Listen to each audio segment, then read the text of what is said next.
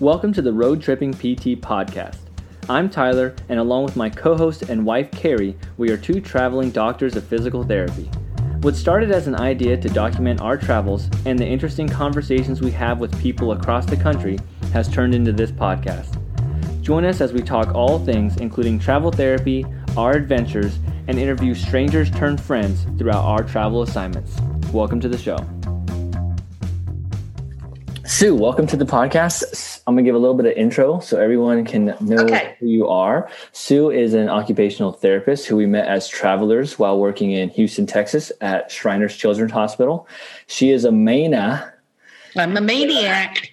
You're quite literally the reason why we took our job in Maine in the first place. So aside from being excellent, you found out Maine people were nice people. Yeah, but Carrie thought you were an extremely knowledgeable occupational therapist who helped her out a lot while she was at Shriners. And I feel like after living in Maine and going to the family cabin of yours, I feel like we've almost become part of the family. So we've appreciated it, and I'm happy. It's a camp. You got the word right. It's not a cabin, it's a camp. It's a camp. I forgot. That's new. That's new from. What's the definition of a camp, Tyler? Do you remember? It's somewhere between a house and a shack. It falls between a house and a shack. I would say that's right where you're at. Yes. Somewhere between a house and a shack. Okay. Well, welcome. I'm happy we could sit down and talk finally. It's been a while. Yeah, I know. It's so cool. Well, what I want to start with today was where did you start? Because you've been an occupational therapist for quite a few years now. So where did it all start, and how long have you been practicing? I started practicing in 1979. Were you even thought of in 1979? No. Was your mother even out of high school in 1979? Probably not. Just barely. Well, okay. So I started in 1979. I had probably the ideal first job during an ideal time for therapists to really cut their teeth on therapy. And I started at Eastern Maine Medical Center. I almost stayed in Philadelphia. My last clinical, we had 3 clinicals that we had to do. I was in New Jersey, Philadelphia, and Philadelphia was first at McGee. And then I was at a psych rotation in Connecticut, which was pretty scary hospital back in the day when psych hospitals were very scary. But my first job brought me back to Maine. I'd been out of Maine for, all of college, my degrees from Syracuse, blah, blah, blah, blah. And my mother sent me this little thing, and she goes, Eastern Maine Medical Center is looking for an OT. It was her way to kind of lure me back. And so that's in Bangor. So if you think about where you guys were, it was just due northwest. Yeah. So Eastern Maine at the time, right now it's a level 2 trauma center. I think there's probably 500 to 600. I can't remember. But at the time, this is how old I am.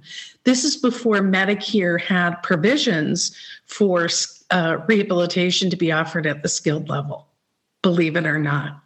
So when I was there is when that kind of exploded. And then all of these skilled nursing facilities rolled out therapy. But my understanding of therapy and rehabilitation was acute rehabilitation.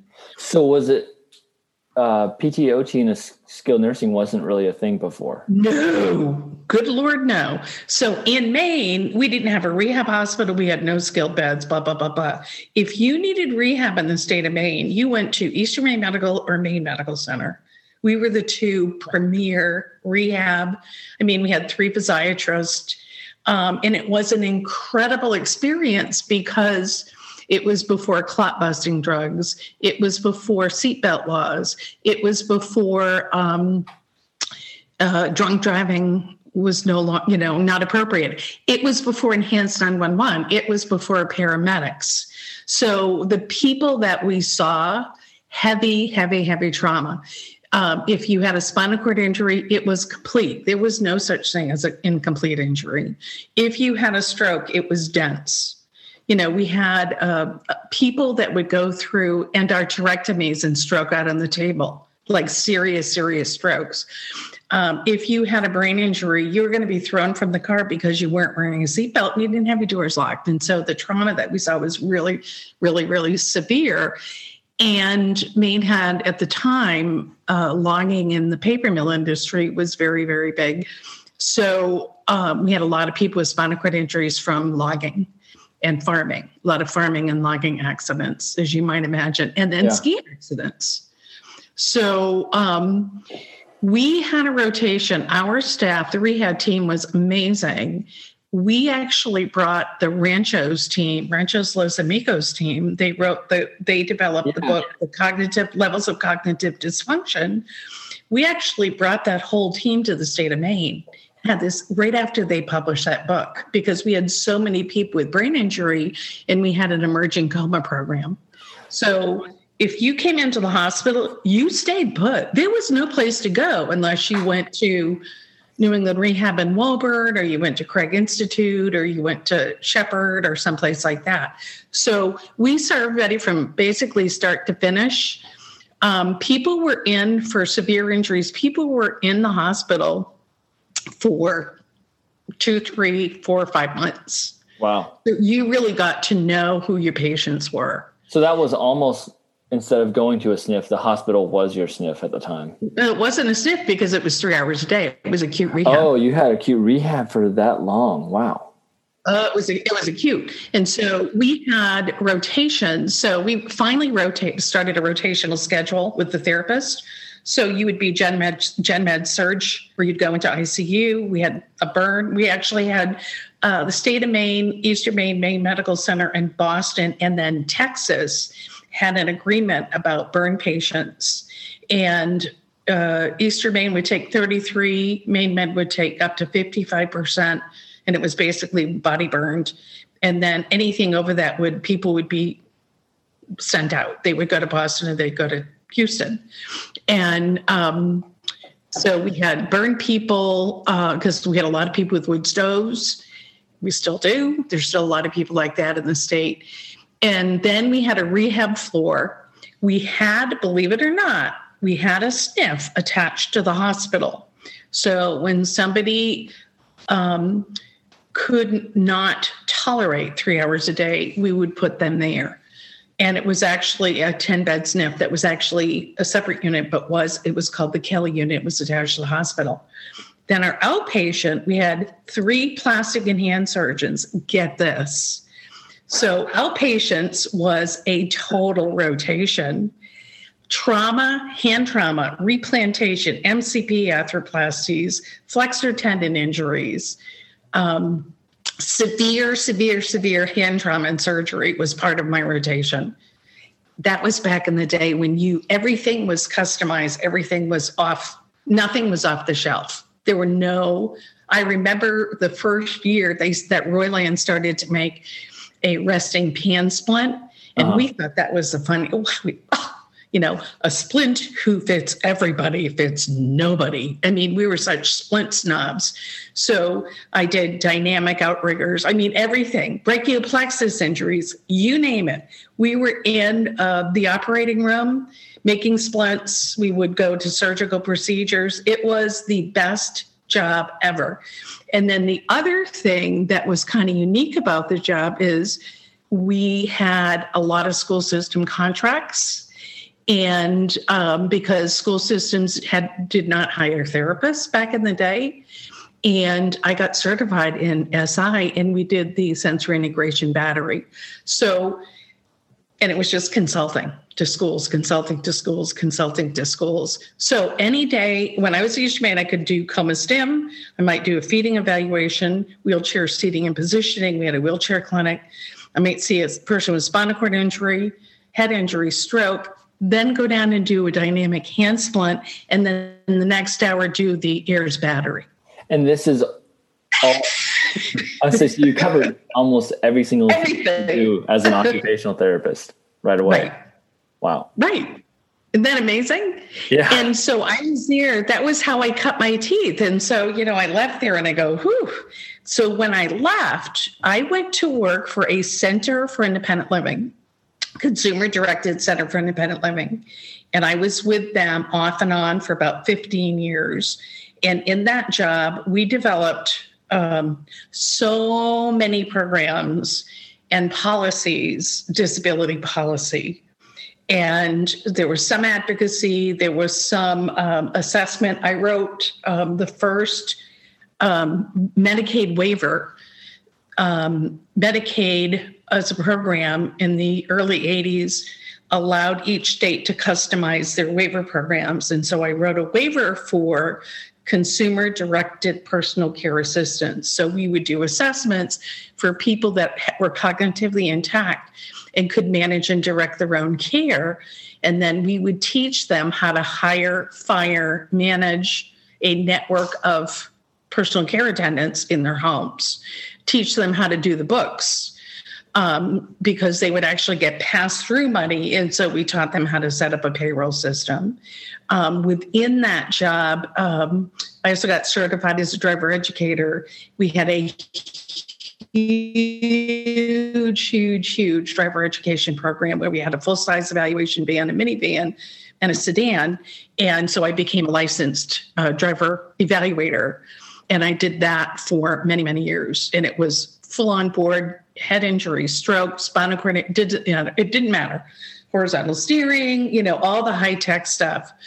And then we were experts in accessibility, and I took drafting because we had to do very specific home modification consultations. And so I would have to draft up my recommendations for, bathroom conversion or what have you. So accessibility consultation is something that I had a ton of work with. We actually ended up hiring an architect, Dennis, who served for many, many, many years at the pleasure of several presidents as the head of kind of the National Architectural Compliance Board. And he was a coworker of mine for many, many years. The other thing, what else did we do that was kind of unique? So it was just a very unique model. I came and left 2 or 3 times because I wanted to get back into the clinic. And so I went to New England Rehab, which was in Portland at the time, and managed their spinal cord program and their oncology program, and was a rehab manager for them. So and the department was huge. We had 50 therapists at the time. It was a very, very big department. And so I did that, went back to F1, back and forth a couple of times. And then I had started riding in my early 30s, as in, riding. Right. Yeah, riding. And so one of my friends, who is a person of means, and started, and I had kind of lured her into it a little bit, and she ended up starting Carlisle Academy, which is where I was there for 20 years and managed the therapy program. And it was all equine-based work. And was that 20 years full-time program? Yep. So I started with them part-time, and I was with Alpha One part-time. I was at New England Rehab part-time, and then with them, I was kind of piecing together because Alex was younger. Yeah. So I pieced together some part-time gigs, and I was with them for probably 5 years before I went full-time. And there I got my certification as a therapeutic carriage driver instructor, therapeutic riding instructor, and then I got my hippotherapy clinical specialization, which is... So you've literally done advanced certification. You've pretty much done every setting, including rehab manager. And then for anyone who doesn't know, could you explain what hippotherapy is? Yes, hippotherapy is therapy using the horse as a treatment surface. And there's a specific way that and methods that you use to treat different people. In our clinic, we had a regular clinic. And so children and adults, we saw 100 people a week. It was a very big program. And it was PT and OT. Occasionally we brought in a speech therapist, but it was PT and OT. with a regular old clinic. And so part of the time, the person would be in the therapy clinic, and then the remainder of their treatment session was mounted. And truly, truly amazing. Developed a course, developed curriculum through the age continuum. So we had groups for children that started as young as 3 to 4, 3 to 6 would be one group. Then 6 to 12 was another kind of age group curriculum. And then we went all the way up. So the youngest person I treated there was 18 months, and the oldest was 100. Oh. so every setting, but also a wide range of pediatrics to geriatric. But the diagnostic groups that we saw there were wider than any place I'd ever worked. It was huge. So even though Carrie has worked and done a little bit of hippotherapy, I don't know a lot. Like, explain the benefit you get. Like, what is it about being on a horse? It's just, I used to say, the tagline should be, hippotherapy, we stimulate brain stems because the vestibular and proprioceptive input is so intense.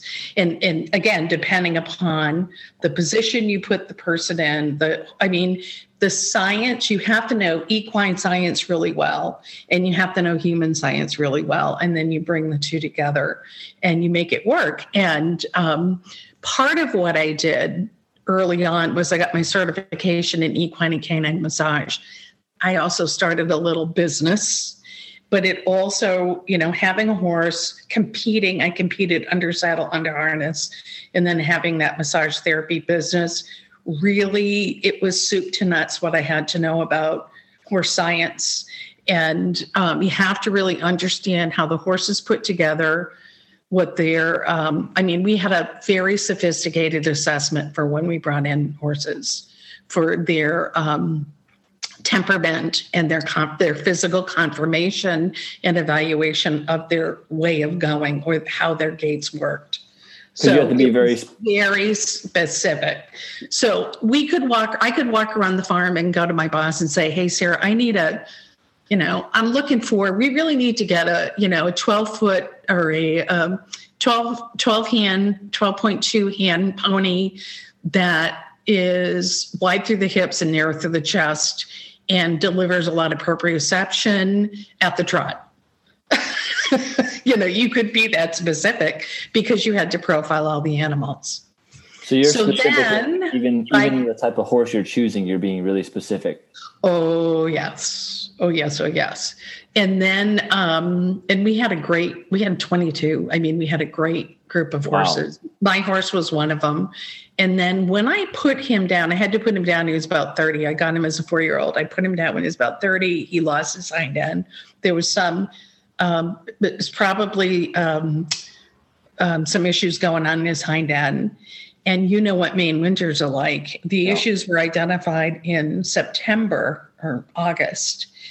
We were scheduled to have a really, really bad winter that year. And had he fallen on the ice, or if something happened and I had to put him down, it's really hard to put down a large animal in the winter. Gotcha. So basically, I had to make a decision after they were identified about how I wanted to proceed. And so I had him put down the end of October. So he lived out 2.5 months of retirement, and then I had him put down. When I had him put down, it kind of triggered something in me. And I said, I think I'm being told I need to be doing something else. And I had always told Dan I wanted to check out traveling once the kids were old enough that I felt like we were disencumbered. So everything lined up with Kenny being put down and then Alex graduating college. I looked at Dan, I go, okay, time to hit the road. So much different. You didn't travel at all. You did every setting, rehab manager, hippotherapy, and then later in your career was kids are gone, time to have a little fun and check it out. Right. And that's why I decided I wanted to travel, knowing eventually I would settle back down into a higher paying, really secure job a few years before my retirement. Because as you know, in travel, you're not paying taxes. Yeah. So I wanted to make sure my income was, my taxable income. And it just kind of worked out really well.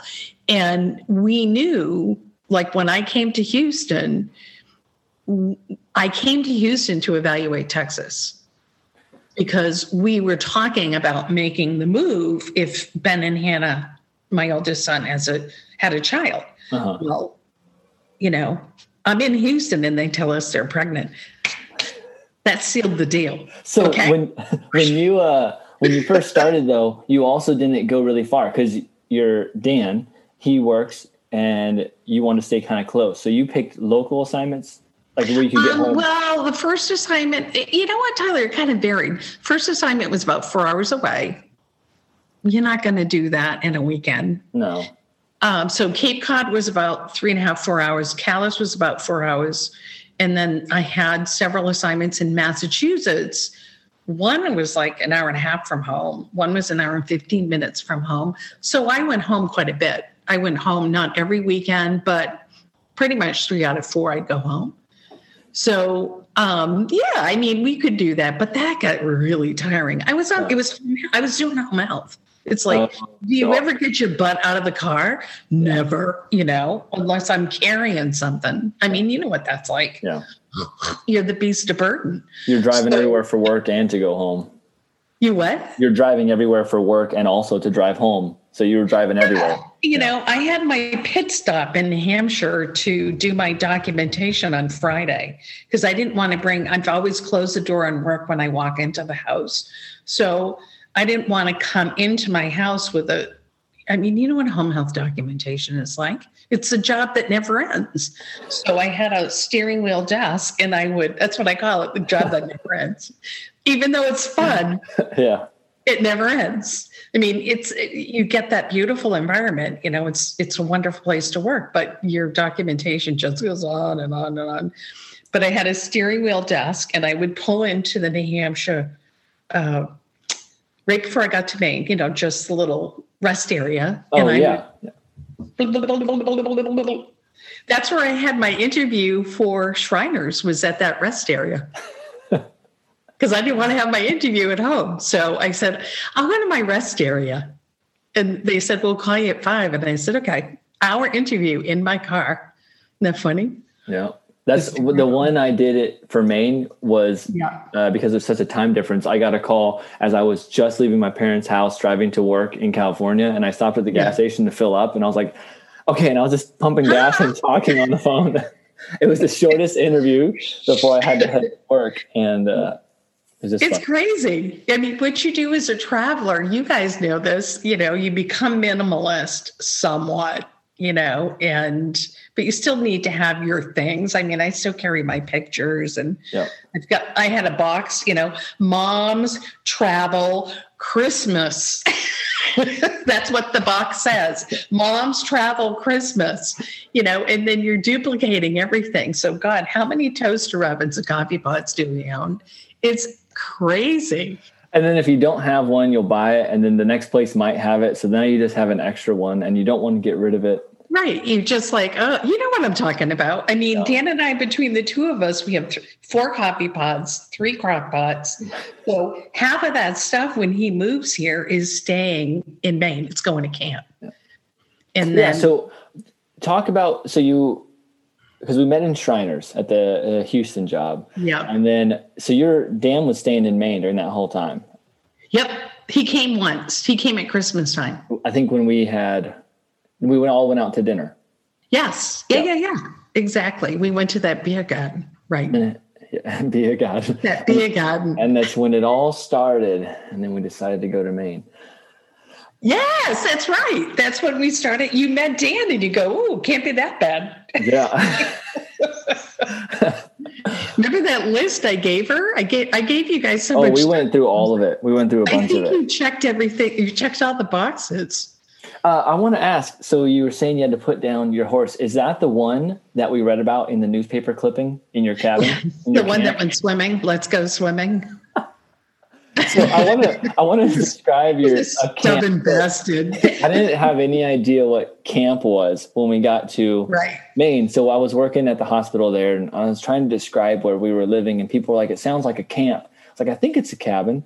And so eventually, when we went to your camp, ours was a cabin. Yours was definitely yours is kind of almost it's very close to house. Yes, ours is basically house. It's like just south of a house.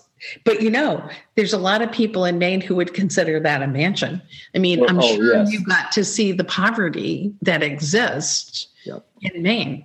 Yeah. How you can drive on the coast and 1 minute go by a shack. You cannot believe that somebody would live there. And then you drive a mile down the road and it's a huge mansion. Yeah. The poverty, the class, and it's just there's huge. And I'm sure it's like that in a lot of states, but Maine as a state is quite poor because they're heavily taxed and the salaries are not as high. So that's one of the reasons that I said my high-paying job, my last job needs to be high-paying. It can't be in Maine because I'm not going to get it.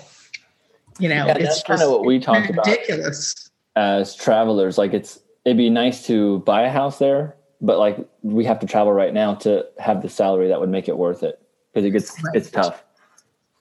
Well, that's kind of what we're going to do, Tyler. We're going to rent here. We're going to stay here 6 months out of the year. And, after we retire, we're going to Maine. We're going to be in Maine. In the camp or something different? We'll be in the camp. So I want you to describe camp life. So we had a great time going, but Carrie wanted me to ask, could you, so because the camp's been in your family for a long time. So like, what is the concept of camp? Because everyone I talked to in Maine, their goal is to get a camp on a lake. Well, the concept for a lot of people in Maine is that it stays in the family and you have that family legacy. So that camp, Dan and I owned it. We bought it out of the estate with his brother after his father passed, but we turned it into a trust.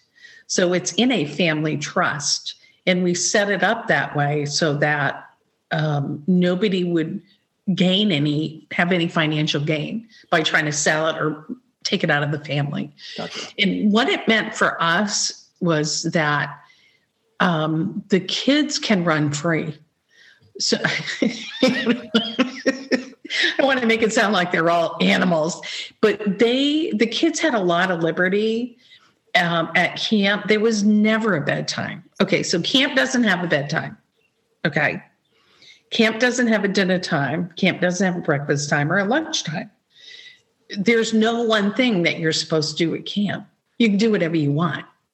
So if you decide at 10 o'clock in the morning that you want to have a beer and go read the paper in the hammock, you can. We're not going to judge. Okay. And the other thing is you form relationships. We have very close relationships in that cove and around the lake. So you met Janice and Dennis, the Toomeys and the Pothiers. I mean, all of those people around us are friends. They have become friends. And our kids grew up together. Alex has a friend who's from Oklahoma, Chris, who started going to camp. His grandmother lives at the end of the cove, Margaret and Paul. And Margaret passed a couple years ago from cancer, sadly. But Chris started going there as a 6-year-old. He would go there for 3 weeks out of the year, at summer, or something like that. He and Alex became very, very good friends. They're still friends. They're still very close friends because of technology. They can do that. And the camps, they varied so widely. Like you might have some that are the 4 season and almost like basically a house, but then yours, I don't think it was insulated even, right? No. Well, there's one piece in the front porch, one piece of insulation. You saw that. Yes. About this thing. Other than that, it just looked like it was. Somebody ran out of money, time, or motivation. I'm not sure what happened. I don't know. The house next to the camp next to us, the Pothiers, what you didn't see is they leveled it, kept the footprint, and it's becoming 4 seasons. Oh, because they started it. I remember them having the concrete done. It's done. It's all completely done now? It's done. Nice. It's done. They still have a house in town they have an in-law apartment where Kitty lives. That's Peg's mom in the apartment. And I can't imagine they'll sell that house until Kitty's no longer able to live there or Mia's, not, who's on her own. So Mia, Connor and Alex grew up together. Mia was adopted from China as a 6-month-old baby. As a 6-month-old baby, I saw her the week after she came to the United States. She's babbling in like little, Peg's like, okay, so tell me, how does she look? It's basically, I'm doing giving her the once over as a therapist. And now she's brilliant and, in college. So, and she probably will have me as her maid of honor. That's the plan, her matron of honor. She considers me her friend because we'd swim across the cove together. That's the kind of stuff. Where do you build memories like that, Tyler? Yeah. You guys have built a lot of memories. Yeah. Right? Yeah. But no, the camp was awesome. That was the memories from being able to just run and jump in the lake, the awesome plywood shower door that slides in the kitchen. Oh, are you talking about? Oh, that was a bathroom modification. I liked it. I told you that. We took out a cabinet in the kitchen. We installed the camp shower. That was my idea. Yeah, That was it was good. Design. You open the door, you close the shower. You close the door, you open the shower. How convenient. And then I just remember when we first got there, like, here's your bedroom. Don't make too much noise. We'll knock right here. And it was just a towel. It's not. That wasn't a towel. That's a door. It's a curtain. We call it the door. The door, yes. Hey, those were new doors I put in. Insulated. We loved it. That's what camp is. Yes. Because you were a hippotherapist and you I was an occupational therapist. Well, okay, sorry. Occupational therapist. Never look into the audience. Never say hippotherapist. Occupational therapist. Occupational and physical therapist using hippotherapy as a treatment strategy. Yes. So when you use a let's say ultrasound, even though nobody does it anymore, you don't become an ultrasoundologist. Yes. Right. You're just a therapist who uses ultrasound. Correct. So, occupational therapist who had done a lot of work in hippotherapy. Yeah. Carrie wanted me to ask you to share your personal horse story because the one we read about it swimming across the lake. Oh, Tyler, you're going to bring me in a dark part of my life. Okay. So Kenny and a few horse lovers and I decided to go swim. We go to Bugganet, go to our camp lake, our pond. My horse wouldn't go in the water. And you can't ever ask a horse to do something and not accept him you have to expect him to do it. Okay. So if your mom says, Tyler, eat your broccoli, or you're going to sit here until you eat your broccoli, you eventually will eat it, or you'll at least try it. Right. Yeah. So it's the same with the horse. You can't ask them for something and then give up. So we were trying to get him in the lake. He wanted to go in the lake. And then finally he jumped into the lake and I had him on a lead line. He actually jumped over me and I lost the line. And we have it on video. The wake fortunately he was only 6 years old at the time. The wake that horse was producing from his swim, that's how fast he was going. Dan tried to catch him hanging onto a boat, catch the lead line, couldn't, and by the time he left the boat, the horse was gone. The horse just bolted and it went across the cove into that swampy area and laid down and said, okay, I'm in the water. I'm not going anywhere. We tried for probably 2 hours to turn him around to get him to go back. And finally he submitted. I'm in the boat. I'm holding the lead line. Come on, Kenny, let's go. And then all of a sudden the boat guy says, Sue, he's pushing us back to the swamp. That's how strong he was. And so he said, you're going to have to get off and ride him. So I'm in the middle of the lake. I jump overboard, hop on his back. Let's go. And he's just swimming. And, with me on his back, he's like, sure, I'll do this. So I had a lead and I'm driving him back. We get out. My legs are all cut up from being in the brambles, trying to get that horse turned around. He gets out, he shakes off, and he's like, okay, what's next? He didn't have a scratch on him. Bastard. And by the time we came up on the, I just ride him up into the, out of the lake. There are hundreds of people lining the cove, boats, and they're all, bravo! And I just look at him and go, you bastard. And he's just like, okay, let's go. Next. One of the funniest stories. 37. Yeah. So I had to put pen to paper on that one. Yeah. Right. Yes. When I saw that and we started reading that at your cabin, that was one of the funniest articles I've ever read. It was sad though. I was so upset. If you see the video, you're just like, oh my God, this is amazing. This horse is like flying across the lake. They swim really well. Which is why we brought him. We wanted him to go swimming. He went swimming. Bastard. So, what else you got for me? For question. You're in Texas now. Permanent job. Hello. How y'all? Yeah. Yep. What type of work are you doing now? Oh, I thought you'd never ask. So it's the kind of work I've never done before. And it's called San Antonio. State of Texas has several supported living centers around the state. So it's out of Texas Health and Human Services. I'm a public employee now, public sector worker, which I can't believe because I've always been in the private sector. But it's my pre-retirement gig.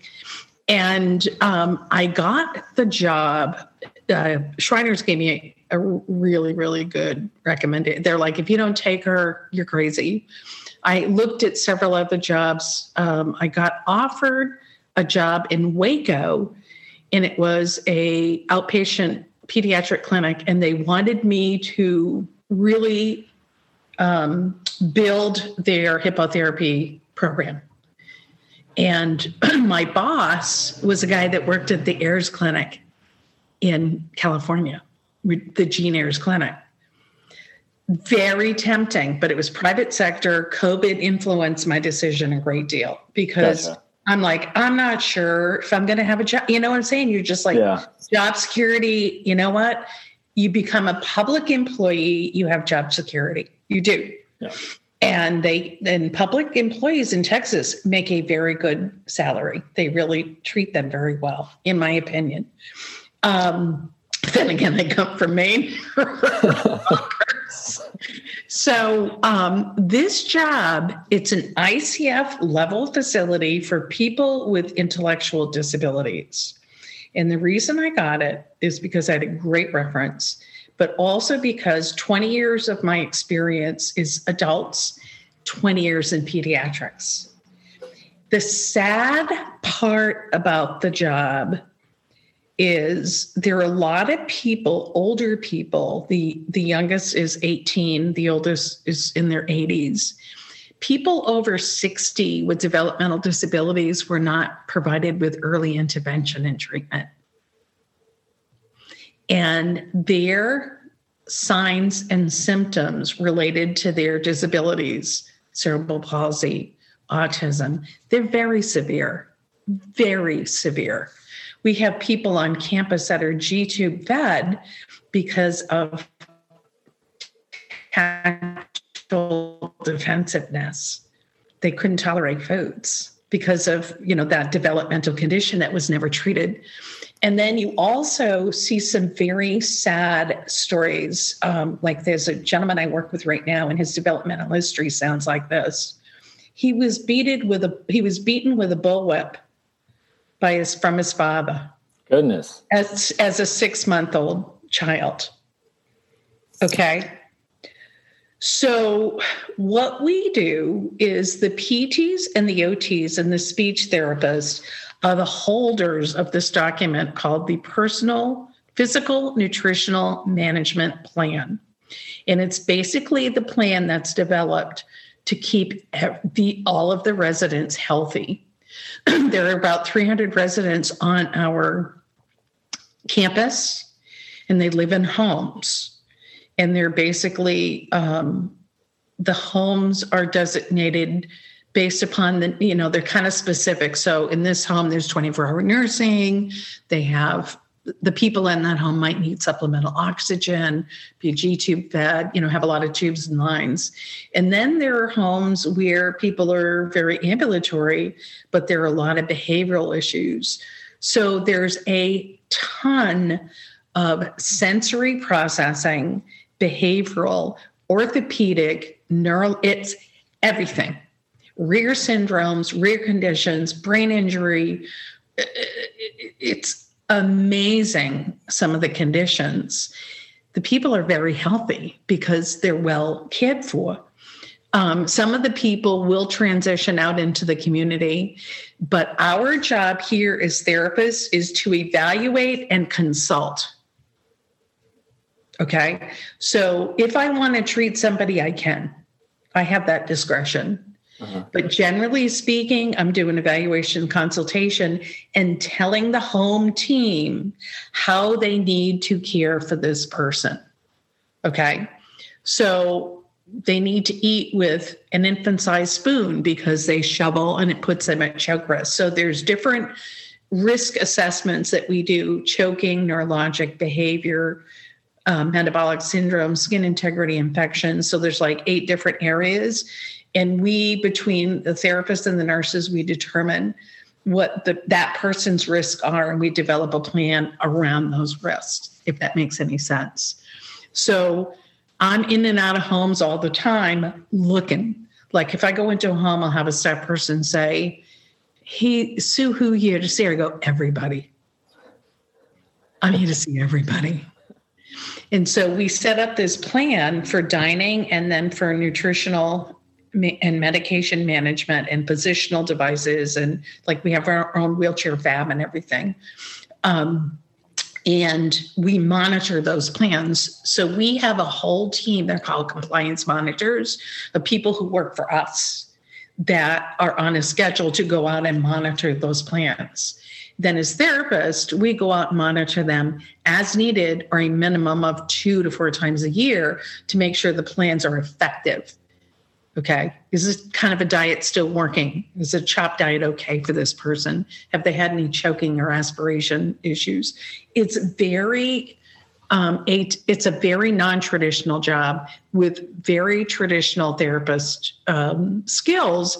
I'm the only one in the department that has any pediatric experiences. So I'm trying to bring the sensory processing part of it here. And so far, so good. I'm getting some really good support from people. It's fascinating. I was going to say that does not sound like any type of traditional job. No. But then again, I haven't really had many traditional jobs. I was going to say. Go for the atypical jobs. I like the new, it's like, I like that. Your most, quote, normal job was as a traveler doing home health. Otherwise, you're doing hippotherapy and you're doing the whole first part of your career before hippotherapy. Well, I did when I was at Calais, I did critical access. A lot of people don't have that experience. And did you guys ever go to Calais? We never made it to Calais. But yeah, before Reddington Fairview, I had never heard of what critical access was. Critical access? It's much crazy. More like you're describing, almost, because when I was there, it's more of a screening job. Like, yeah, you give therapy, but you're almost like, this patient's this bad, they need to go here, and you're trying to get them out. Yeah, exactly. But did you have swing beds? See, we had swing beds. We did. So we swung our orthopedics. Yep.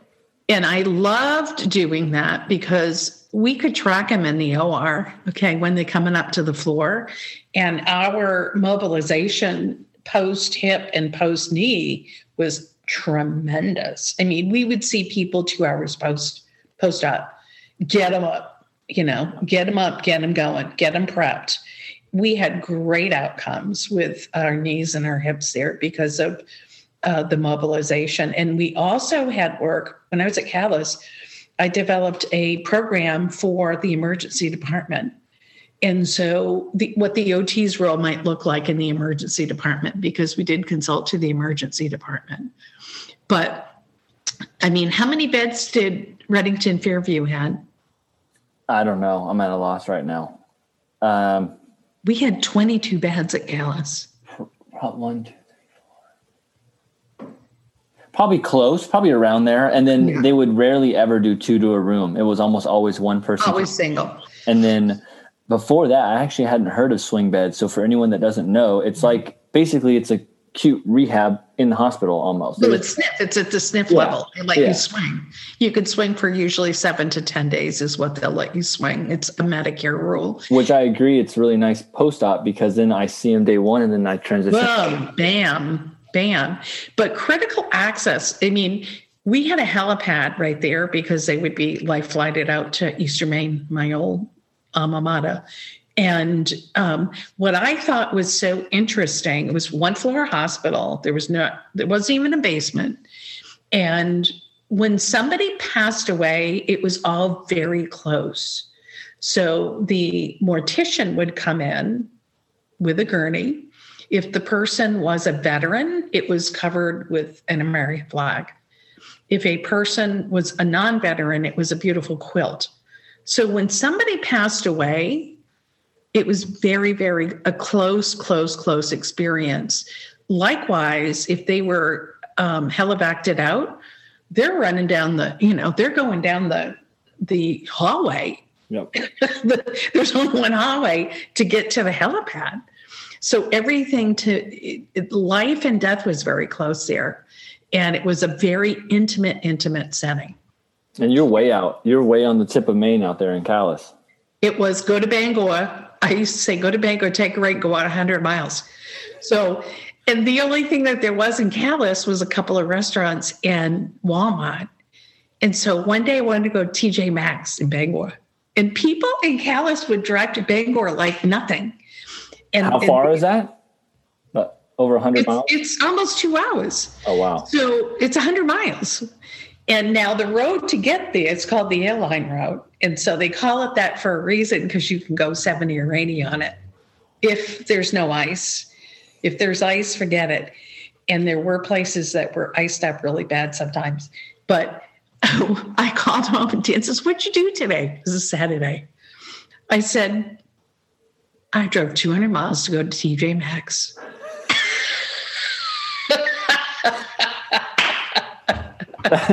That's just how it was. Even when we were staying in Rome, it's like, we want to go to the store today? Yeah, okay, we need 40 minutes to get there.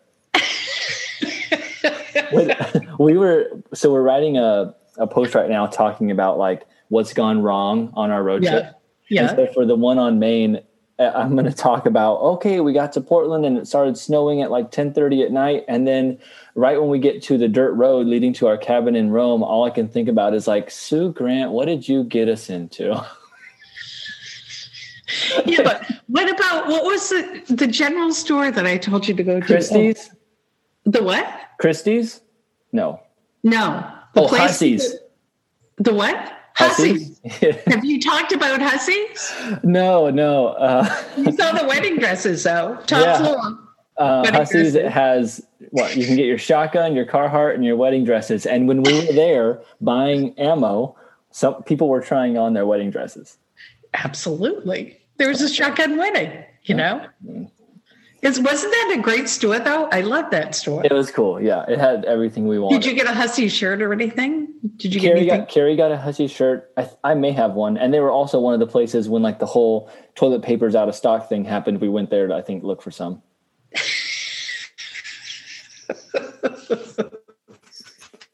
Gotta love Hussey's. Yeah. Maine that place is crazy. What town is that in, though? What town is it actually in? It's not in. It's south of Augusta a little bit. I'm gonna forget. Carrie knows more than I do because she would always map it. It's on 201. Yeah, it was on the way to Cooper's Mills, I believe. Cooper's Mills. It's in that area. Yeah. Okay. I wanted to ask because I had talked to someone else. We never made it to the county. I don't know what to say. I know. Okay, so here's the thing about the county. Okay, Dan went to college in the county. Did you know that? I didn't know they had a college. University of Presque Isle. And it used to be a preeminent, I'm not sure what it is now, but preeminent college for in the Northeast for phys ed. That's what he majored in, health, phys ed, and recreation. The tagline for UMPI, I hope I don't offend anybody, but with the tagline when I say this, because I didn't invent the tagline, we're men are men and so are the women. It was a very, the girls there were pretty butch. And, but they had great teams, great sports teams, excellent athletes there. And there was nothing to do there but get drunk. So it was a big drinking school. But southern Aroostook County and central Aroostook County, that's where all the potatoes are. Okay. Potatoes, blueberries are down east. Potatoes and apples. If you go to the west, it's called the Great North Woods. So my father was a forester, and he forested in the Great North Woods. So when you hit the trains, you guys went to the ghost trains, yes? Did you go to the ghost trains? I don't think we did. We did do the Golden Road and Hodden. Right. Is that area kind of the North Woods? No, Northwest is further north. So from Greenville, Greenville is at the southern end of the Great North Woods, basically. Okay. But if you get to the top of Maine, that's, Canada, and it's the Allagash up there, and the Wilderness Waterway comes down through the Great North Woods. My father did that. He took us once, and that's quite a trip. It's considered the trip of a lifetime for a lot of people. But the best part of the county is the northern part of the county. I know, and we never made it. Sorry, Carrie was giving me some stuff. She still has that list of things you told us to do. We were talking about the county. Oh, here. I was showing her all the things that we crossed off our list that she gave us. Oh, you got the list? You still got the list? I have it because we're going back. We didn't get to everything. Okay, let me see the list. Shit. Oh, my God. It's like 7 pages. Did you climb Tumble Down? Did you do Tumble Down? So we hiked Tumble Down, which was amazing. And then I thought Greenville and Katahdin, it's crazy how thick your woods are. And that's not even like a fraction of it. Look, the very first thing we did when we got there, number 9 on your list, National Toboggan Championships. You went there first. That was our first week. I haven't even been there. All 100 people. You know what, though? It was cool seeing someone do 40 miles an hour down an ice toboggan. I set baby right up, I think they even spray Pam on it. I think some people spray Pam on their toboggans. It's crazy how fast they go. And they would just hit the frozen lake, and then some of them would just topple and crack themselves right on it. Yeah, well, that's part of it. Yeah. Dan wanted to have a team, a 4-person team, and do that years ago. I'm like, yeah, right. Okay, hang on to that list. But Tumble Down, I told you about Tumble Down. Tumble Down, I climbed as a Girl Scout. But my brother saved somebody's life on Tumble Down. They had a bad fall. Did I tell you this? No. This is years ago. They had a fall. It was a woman, and he went and did cervical stabilization with her for hours until they could get somebody there. And it was actually featured, a little write-up featured in Life magazine back in the day. Yeah, those hikes out there, I mean, in general, all hikes can be dangerous, but there's nothing around. Like, you're not getting out of there. You have to take a dirt road to even get to the trail. Right. And Katahdin, we did it, and it was a great, beautiful day. But Carrie was looking, I think like 5 people had died on the trail since we've done it. Oh, yeah.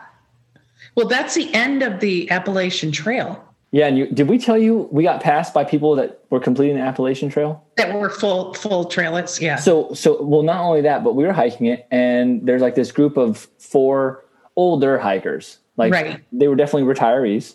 Yeah. And we were talking to them at the top because they beat us up there, just kicked our butt. This was the last day for them on the Appalachian Trail. And I was like, holy cow, you guys just smoked us up this mountain. And they all went down. They were drinking a beer in the parking lot. Oh, yeah. They're called through hikers. Yeah. And the through hikers look down on their nose on the day hikers. I'm surprised I even talked to you. Well, they were nice, but they were joking and said, I'm done. Never again. It's there was an OT at New England Rehab, one of my person I supervise, who was trying to do it. The planning that you have to do for drop shipping food and supplies is really, really critical. So it's a whole big planning process. And I think it takes 3 or 4 months anyways. Yeah. They were saying it took a long time. Oh, yeah. Crazy. Okay. What else you got? What else you want to know? Oh, shoot. That was already really good. I may have to get going here because we have a few things we got to get done. What? I know. You don't want to talk to me all day? Although I would love to sit down again because I do have some other things we could dive into. Now, the other thing I'll add is I'm going to be writing a children's book. Really? Yes. And it's the kitten I adopted, Brady. He came with the name. I am a Pats fan, big Pats fan. Pats Garden today. He came with the name. I did not give him the name. Okay. He was terrified of everything. He was a hider. I think he came from feral colony. So I'm writing a book, and I've got it outlined called Brady the Very, Very Fraidy Cat. And the book is I'm doing a promo here. The book is going to be for children 4 to 9-ish. So it's not going to be just like a quick little storybook. It's going to be a little bit more involved. Uh-huh. And it's going to be for children that are going through a tough transition and they're living in fear and they're living in a fear-based world. And it's going to talk about the power of play, helping somebody get through the fear, and the power of trust, learning to retrust again. So it'll be geared for children that have either been adopted or maybe had a loss, a big loss, whatever. But that's what the book is about. And it's going to be called Brady the Very, Very Fraidy Cat. Awesome. I'm sure you'll finish it. I look forward to seeing it. Yeah. So I need to find an illustrator. I need to find somebody to illustrate for me. But that's going to be pull us into retirement. I said, so how far off is retirement? Well, Dan's going to probably happen sooner than me. Dan, I think, is going to come out here and drive a school bus because he wants to be at camp 3 months every summer. I'm like, say what? You want Reagan for me? He goes, no. You know what, Tyler? I'm physically capable. I'm cognitively capable. I have the passion. I have the love. Let's see how long it takes me. I'm in a job right now that doesn't require any physicality, next to nothing. I'm not doing the heavy lifting anymore. It's all right here, baby. That's the heavy lifting. So it's all cognitive, and it's a lot of that. I'm working from home 3 days a week. It's great right now. That's awesome. That's a COVID. Yeah, but you know what? I'm 64. I don't know. Will I make it to 70? That'd be nice.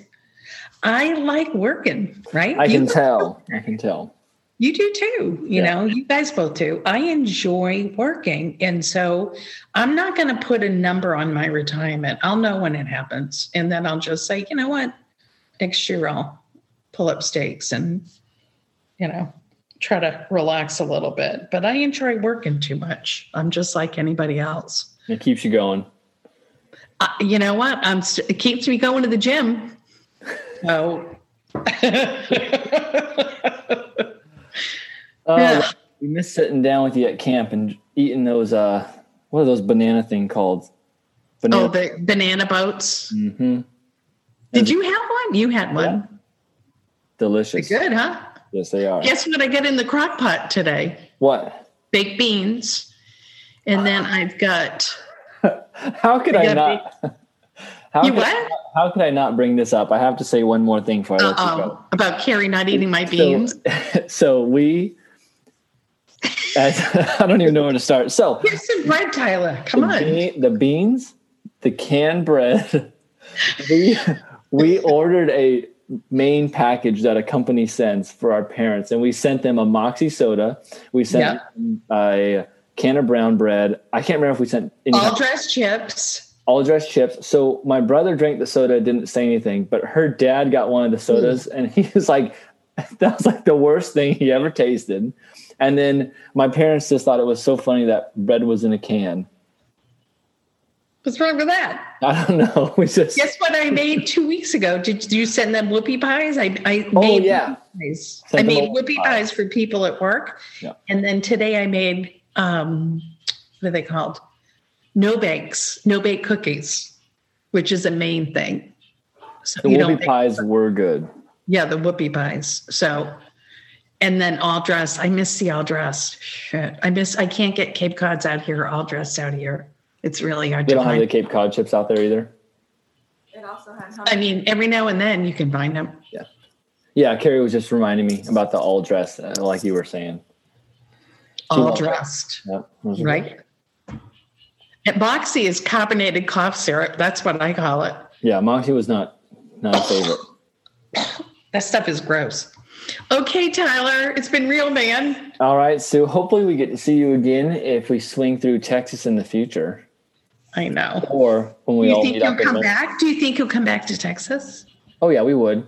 We so right now, I mean, we'll probably stay here, but Sue, we're really working on loan repayment. That's a big deal for us right now. We're actually we're getting pretty close to mine. I'm hoping by summer we may be wrapping mine up, and that'll give us the opportunity to take some of those jobs where maybe only one of us can get one. Has to work. We'd love to go to Texas again, see you guys. We're going to go back to Maine for sure, but even some of the other states like Idaho are hard to get pair jobs. Yeah. So Yeah. the plan is to keep traveling, but Texas is one of those states where we always consider potentially moving. You know what, Tyler? I love it here. And you know, the good news is if Joe Biden is in, you won't have to pay that off. Possibly. I haven't read a whole lot on it, what types they'll forgive, but yeah, who knows?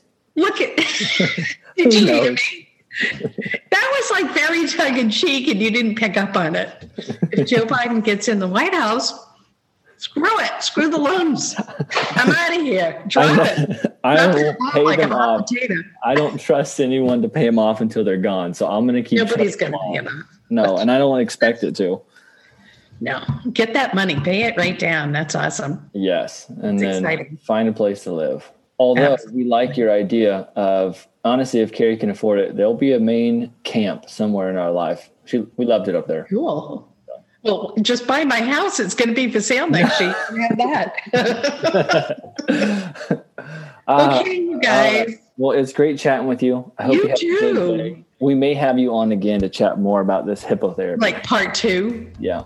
your grandpa did. All right. Well, thank you. All right.